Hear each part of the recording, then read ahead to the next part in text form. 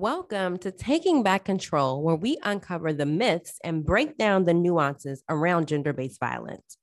This is a space where we talk to advocates and professionals in the field to truly understand what their role is and ways we can help detect, prevent, and move towards the goal of ending gender-based violence. We believe that it is never too late for survivors to take back control of their lives, and the first step is shining a light on this all too common subject. I am your host, Christina Jones. Let's get ready to take back control.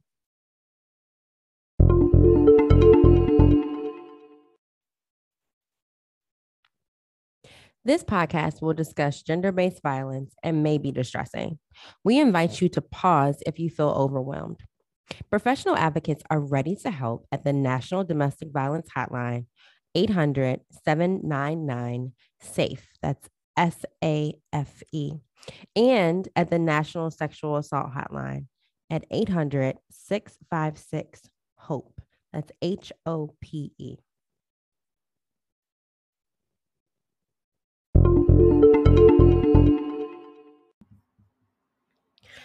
When we think about intimate partner violence and gender-based violence, we often think about the impact of that violence on the adults who are actually experiencing the violence. Oftentimes, we're not really thinking about the children that also see the violence and are impacted because of the things that happen within their families. The Office of Juvenile Justice and Delinquency Prevention published the National Survey of Children's Exposure to Violence. And in that survey, they found that 22.4% of participants witnessed a violent act in the past year. These are children. And approximately 8.2% of children surveyed witnessed family violence in the past year. In this episode, we are going to talk to Ana Martinez Mullen, the director of BWJP's project that centers around children, domestic violence, and what we do as a field in the work of custody and family law. If you have a child, you do not want to miss this episode. All right, so I am here with Ana Martinez Mullen, one of our directors at BWJP, and her focus is children, domestic violence with a specific emphasis on child custody. So one of the fun things about Ana is that she is going through a motherhood adventure with a grown-up son, and she is also the matriarch of a retired military family. So taking back control, listeners, let's welcome Ana to the podcast. Everybody, it's great to be here today, have an opportunity to talk to you all. So Ana, can you tell us a little bit about what you do at BWJP and your professional journey? Yes, so that's my dog. It's like scratching at the door. So this is pandemic, right? 101. This is what happens. So just to kind of give you a little bit of a background. So my work here at BWJP, like you mentioned, involves working in anything that's related to children, that intersection of children and domestic violence. So we look at family law, we look at child custody, child welfare, child support, anything that really interacts with that section, that intersection of children's issues and intimate partner violence. So I started doing this work a long time ago. And I started in our local domestic violence center working as a victim advocate. And I did that for a number of years. I was a legal advocate, what we called a court advocate. And that really sparked a passion in me. I felt like I had gotten to the point where I've done as much as I could do in that role, and really was exposed to the difficulties that a lot of survivors face just trying to navigate the process, and the difficulty that they face when they're trying to go through this very complex system and they don't have access to legal assistance, to attorneys. So I like to say that I lost my mind and decided to go to law school. And then I like to say that I lost my mind again and decided to go into family law. And so I did that. um, and dealt with all issues in the family law realm that that are related, to that in terms of child custody, like I said, child support.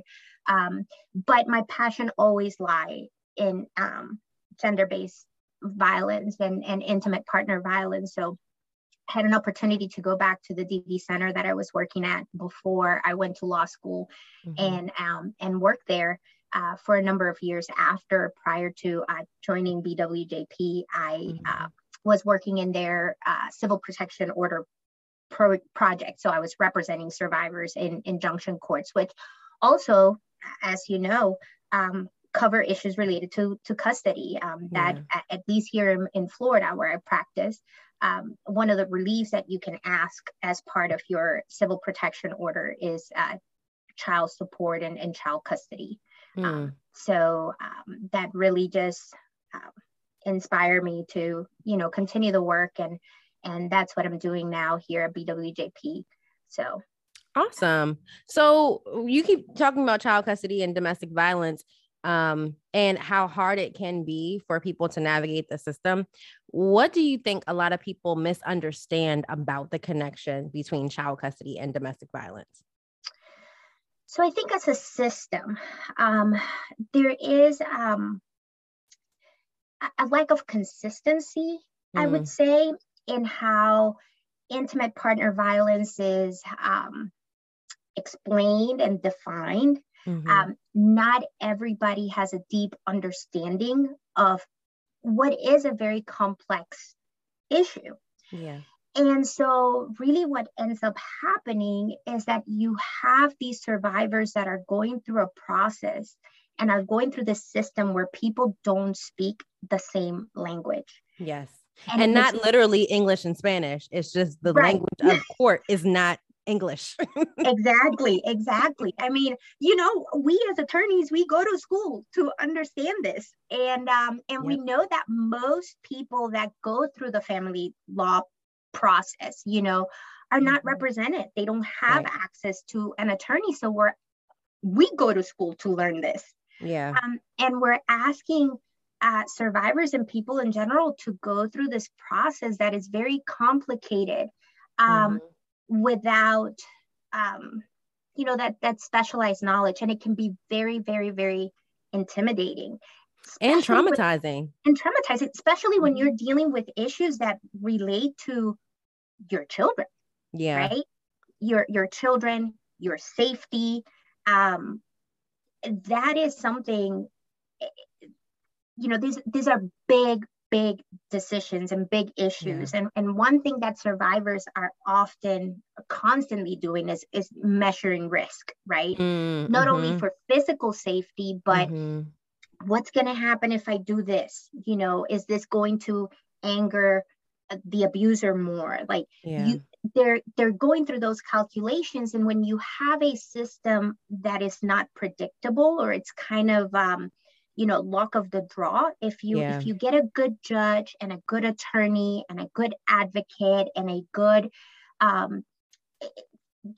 guardian ad litem, for example, friend of the court that it's in there kind of looking at what is the best interest of the child. If you have people, and when I say good, I'm referring to people that have a good understanding of the dynamics of domestic violence, and a good understanding of the effects of DV on the family, on the parenting capabilities of both the abuser and the survivor, then your results are positive in the way that they are tailored to that family, right? They take safety into consideration. They take accountability into consideration.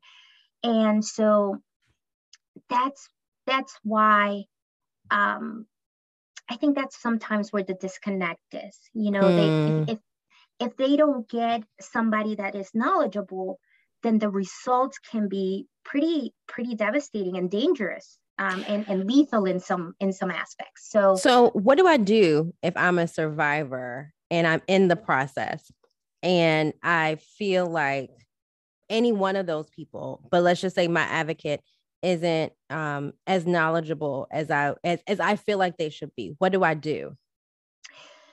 Well, that's part of what we do here at BWJP and in our project. And a lot of the work that we do is training and Mm-hmm. technical assistance. Mm-hmm. And What is mainly, technical assistance? so technical assistance is like we help practitioners, right? We help Mm-hmm. we help attorneys, we help Mm-hmm. um, even survivors when they have questions about the process, right? So, how Okay. does the process work? What can I do? Mm-hmm. What kind of information do I need, right? Mm-hmm. And so, as technical assistance providers, we can help people kind of work through those questions and provide them with resources, maybe connect Mm-hmm. them with local resources, local legal aid offices, Yeah. different groups that would be able to help them navigate that that process. And so that's a Mm-hmm. huge part of the work that we do. Both Tracy and I spend a lot of time doing, technical assistance, and then once again trainings for practitioners. Gotcha. And is that training your the SAFER model? Yeah, amongst other things, like we, one of the things that we do is that we have the ability and the what's the word that I'm looking for, the we're connected through our technical assistance line. Mm-hmm. Um, we have the ability of really having kind of like our ear to the ground and Mm-hmm. seeing what are some of the new issues that are coming up, some of the questions that people have. And so we have the ability to tailor our trainings to people's, particular needs. But a huge portion of our work is, training and promoting our safer approach. Gotcha. Um, And so we will have the technical assistance line in the show notes. So if you want to reach out to the team, please check the show notes because it will be in the show notes. yes. And Awesome. and I just want to always put out there that we are always available, to answer any questions. That is our job, right? And it's what we enjoy doing, is being able to provide that assistance for people when they need it. But Absolutely. and going back to your question about what can people do, for example, if they have an advocate that is not, maybe not knowledgeable about this particular issue, they can always refer them to us as a resource, and the Mm-hmm. advocates can always contact us. The survivor can always, contact us, and we have tools available that we can provide them, and then they can Mm-hmm. have a deeper conversation with their advocate about what is the best way to go through their case and handle their case. Same thing with the attorneys. Absolutely. That's fantastic. It's nothing like giving somebody the resources in order to do the work better, in order to serve better. Because sometimes we just don't know what we don't know.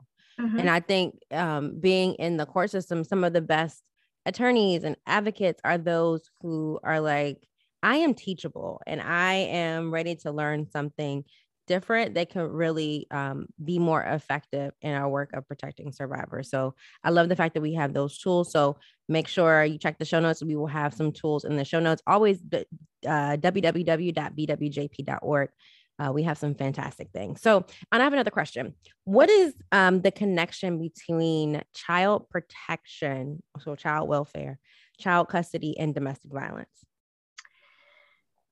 Um, so again, all these systems are interconnected, right? Mm-hmm. So when you have, let's say, a DV call comes Mm-hmm. in, there's an incident of domestic violence, the survivor picks up the phone or a neighbor picks up the phone Mm-hmm. and they call the police.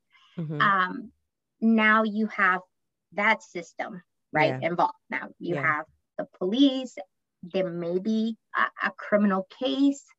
Um, and so that triggers a lot of other things down the road, right? Mm-hmm. So now this survivor maybe has had an opportunity to meet with a victim advocate, and the victim advocate says, um, here are some of the resources. There's this thing called a civil protection order that you may be able to, apply for. Here's some Mm-hmm. information. So now you have another part of the Another court system. system involved, right? Mm-hmm. And then let's say the kids were present when the incident happened and the police officers came, and that prompted a call to child welfare. Mm-hmm. So now you may have a child welfare investigation going on as a result of this DV incident. Yeah. And then let's say the survivor decides, it's time for me to separate and get a divorce from this person. And then they engage now the family law, the custody, family law side of it. Mm-hmm. And all these systems sometimes have competing expectations Mm. from, the survivor, and they Mm-hmm. all can address the same thing. So Yeah. if you're talking about child custody, for example, well, child welfare has a role to play there, and they may make some decisions based on that relates to Mm-hmm. child custody and the fact that they were exposed to violence. And so they Mm-hmm. may tell this uh, survivor parent, we don't want you to let this abuser have contact with this kid, right? Mm-hmm. If you do that, if you've exposed the kids to further violence, then we can look at this as a failure to protect on your end, and we can intervene and remove the kids, right? Mm. And then you can have the family law dissolution of marriage action, your divorce action, Mm-hmm. in which there is an expectation sometimes that parents are going to cooperate with each other Mm-hmm. for the benefit of the children. And there are these best interest of the child standards, right? So the Mm-hmm. courts are looking at, when we're making decisions on where these kids are going to go, we want to consider what's in their best interest. And they have Yeah. different standards for the court to determine that. And oftentimes one of the standards is like a friendly parent provision, right? Mm-hmm. So are you going to facilitate this child's relationship with the other Which is parent? hard when you're being abused by the other parent. Exactly. Ding, ding, ding. Right? Yeah. Correct. So now, again, if we are dealing with systems that are not well informed and don't really understand the dynamics of domestic violence, the Mm-hmm. dynamics of coercive control, how Mm-hmm. that affects the survivor, how that affects the abusive parent, how it affects the kids, Mm-hmm. then you can often see practitioners view a, a survivor parent's protective measures, right? So Mm. trying to keep the child from being alone with the abuser, or trying to maybe control the contact, the amount of contact that they have, Mm-hmm. as alienating or Right. interfering with the other parent's relationship with the child. So you have one system saying, don't expose this child to this person, and Mm-hmm. then you have this other system saying, no, you have to co-parent, So right? what do you do if you're the survivor and that's kind of the conundrum that you're in? So survivors find themselves in this conundrum every day, and Mm. it's a risk that they have to take a lot of the times, Mm-hmm. especially if, once again, if you're confronted with a system that doesn't really understand.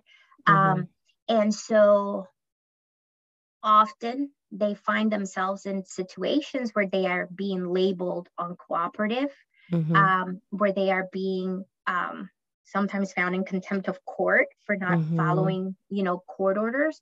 And it's difficult. It's difficult for them because, in a way, you have to educate the system, Mm-hmm. and the survivor is in a very difficult spot to do that, without Yeah. resources or having an attorney available that can do that. So Yeah. um, I think one thing that I want to talk about too is the op-ed that your program just wrote and that's on our website and it's also in the show notes. I love how you say exactly what you just said here. If you take actions to protect your children from an abusive ex-partner, the judge calls you uncooperative. If you try to co-parent with an abusive ex-partner, the judge labels your actions child endangerment. you give up and you are traumatized by the system's determination to make you keep your family together, and you're deemed a selfless parent who deserves praise for being reasonable. Do Mhm. you, how often do you think survivors just kind of give up and allow the court to steamroll them sometimes in a way just like their abusive partner did? I think it happens often. I Mm-hmm. really do. I mean, I think it gets to a point where they don't feel like they have another option, right? Mm-hmm. Is again, you have this conflicting messages, there's no consistency, and so you have to weigh the lesser of the two evils. Yeah. And I don't want to be completely negative. There's definitely movement in the right direction, right? Mm-hmm. And there have been people that have been working on this way longer than I have and had really set a pathway to improving things. But when Mm-hmm. we are looking at the reality of survivors, we cannot close our eyes and pretend like it's not happening. Yeah. Um, One of the issues that I've seen kind of coming up a lot is that as a result of the pandemic, a lot of courts, there was a lot of court closures. And so cases that were moving through the process kind of came to a halt. So now Mm-hmm. there's a backlog. Mm-hmm. And so we are looking at different ways of resolving cases that may be outside of the court, right? Yeah. And there's a lot of reasons for that, and some of them are really good. Mm-hmm. So it's good to kind of look at solutions outside of the judicial system for a number of reasons. Um, but one thing that we are seeing is an increase in what they call alternative dispute resolution methods, like Mm-hmm. mediation, for example, where you have a Mm-hmm. neutral third party that is going to facilitate a conversation between both parties and try to help them reach an agreement. Mm-hmm. And that is really a great process, just Yeah. the same way as co-parenting is a really good way to raise your children Mm-hmm. if there is no No abuse, abuse. Right. right?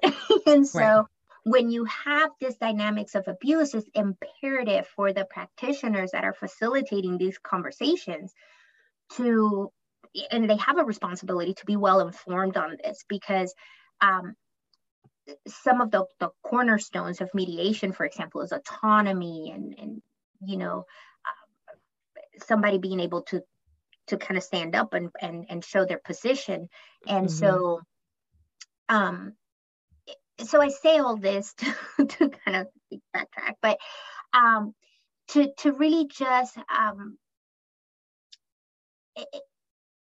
talk about the fact that this victims, again, they find themselves in a position in which they have no other choice but just to kind of fold and do um, what's expected of them Right. sometimes, and they don't see another way out. So um, we've heard sometimes of survivors that decide to stay in relationships that are unsafe longer than they needed to, Mm-hmm. or should have, because they were afraid, like, if i get Yeah. if i get a divorce now, my kids are going to be going to this person's house every other weekend Yeah. unsupervised without me being there, maybe to play some interference or keep my eye on my Mm-hmm. kids and make sure that they're safe. So they're constantly making these choices, and it's on us as practitioners to make sure that we are doing everything that we can so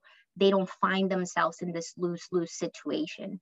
um, Absolutely. and I So I think a lot have, of, go ahead. oh no, sorry. Go, no, finish your thought. No, I was just going to say, and I think that that's where training becomes a key part of this process, and Mm-hmm. things like the safer approach are good tools to ensure that we are all in a position in which we can assist these survivors navigate the process successfully, and making sure that their voice and their needs and their live experiences are at the center of what we're doing and what we're trying to accomplish. Absolutely. I think training on implicit and explicit biases too, because I mean, a lot of us have biases, but it's up to, I mean, those of us who like to admit, like, we have biases. It's up to us to recognize them, because I'm sure some judges may have biases against survivors of domestic violence within the family court system. Like, why doesn't she leave or he leave? Why? And I think that's important to address as well. So my last question is, what can the family legal system do to actually improve for survivors and their children? Yeah. One thing I wanted to mention really quick, and then I'll promise I'll answer your question, but you brought a really good point when you were talking about implicit and explicit bias, and you just brought a good point about, why doesn't she leave, right? But I think also another bias that we have that sometimes we don't recognize is that both practitioners and judges sometimes have this idea of victims being very subdued and quiet and meek and kind of go with the flow and do what you're told. And when they are faced with a survivor that may be really assertive, or they have found themselves in a spot where they feel safe to really just be like, no, like, these are the things that I need. These are the things that I'm looking for. And they very strongly are advocating for themselves. Then there's a bias about, are they really being abused? They seem pretty assertive to me. Is there really coercive control going on here? So I just wanted to, when you said that, I just wanted to bring that up, because it's something that, at least in my practice, I saw sometimes that there's this, unfortunately, this picture of what an ideal victim would look like and behave. And when confronted with people that don't fit that mold, then we let those biases come in, and it can have some devastating, effects. Right. So your question was, what can we do? What can we do? Let's leave this on a hopeful note. What's one thing that the family legal system can do to improve outcomes for survivors? So for me, I think that the most important thing that we could do is just to have a consistent message for survivors across all systems, right? When we're talking about the intersection of all those, child welfare, child custody, child support, survivors get thrown into these systems, and it's not fair for them that everybody has a different expectation of them. So if we take into consideration, right, and if we are creating policies, and we are really looking at this as a way to really center survivors' life experiences and how violence affects them and their children, then the next logical step would be that all of these separate systems would have a consistent message. So really centering the lives of the lived experiences of survivors is number one. I think, so that would be my number one suggestion. The other is consistent training, right? One of the good things that I love about SAFER is that, when we teach this approach, the SAFER approach, we like to train everybody on it, right? So we're talking about your advocates, your judges, your court personnel, your magistrates, your attorneys, your guardians ad litem, right? So everybody is starting from the same place. We all have the same definition of domestic violence, the same definition of coercive control. And it's a systematic approach. So it's going to walk you through, like, hey, these are the steps that we need to take, screening for violence, super duper important. Then you're moving into assessing the nature and context of the abuse, right? Looking at the effects that abuse has in that particular family.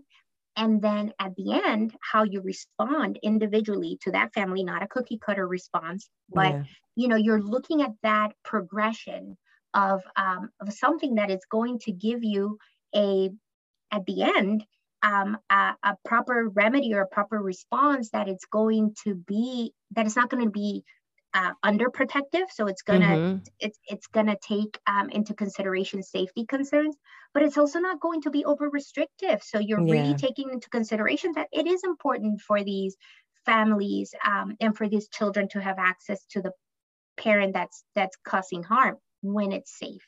Right. Right. When it's safe. That I Yeah. think that is the definite thing we want to end on about when it is safe. It is like Mhm. parenting can be done together, but it's really hard Yeah. to do it when one parent has a a very real Circumstances. fear Mm-hmm. Yes. mm-hmm, And of that's the harm. thing is like it's a real fear. I mean, Mm-hmm. we we know there's research there we see it on the news all the time that unfortunately there are a lot of cases that sometimes end in murder suicides or the children being killed. So Mm-hmm. this is a real fear for survivors, Yeah. and and so we need to really keep that in mind. So consistent messaging across the systems, consistent training amongst all practitioners. And then I think the last one, and it's something that it's really close and dear to my heart, and one of my main focuses is, it's that access to justice piece. Yeah. You know, this these systems are complicated, and we are asking a lot of people in general and asking a lot of survivors for them to navigate these, and having access to things like experts and Mm-hmm. just understanding all of this stuff that can be super duper complicated. So Mm-hmm. the more access we have to attorneys, the more access we have to resources like what we have, and really the work that we do at BWJP. Mm-hmm. um, it's super duper important, to ensure that these families uh, are safe at the end of the day, Absolutely. because that's Absolutely. our goal. Safety, safety for the survivor and their children, and accountability for the person that's causing harm. Awesome. So this was an amazing conversation. Thank you, Anna. Where can we find more about your project and the work that you all do? So I mentioned a couple of things, and Mm-hmm. I heard you say, look at the show notes. It's going to Yep. be there. So make sure that you go to our website. Mm-hmm. We have a page about our work that Mm-hmm. specifically focuses on the safer approach, as well as the work that we do in family law and custody. Um, TA line, always the best way to reach us. Just Yeah. send a quick email on the TA line, and it'll get to us, and either myself or Tracy will respond to your TA request. And we look forward to continuing to do this work, and getting the word out there. Um, it's again, it's a cause that ending gender-based violence at the end of the day, it's the reason why we're here, and focusing on kids. um, Mm-hmm. it's super duper important because we not only want to focus on what's going on right now, but we want to do our best to make sure that we can make some positive change in the future, and really um, trying to do our work now. Hopefully we can break that cycle of violence that sometimes can be generational. Absolutely. Absolutely. Thank you, Anna, for coming on to Thanks Taking for Back having me. Control.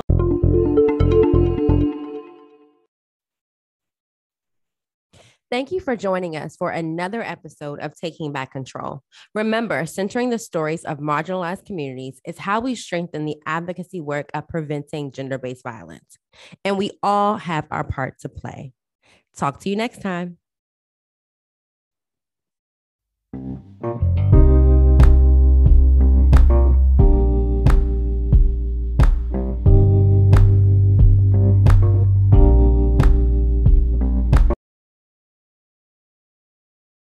This podcast series was supported by grant number 90EV04400100, awarded by the Department of Health and Human Services.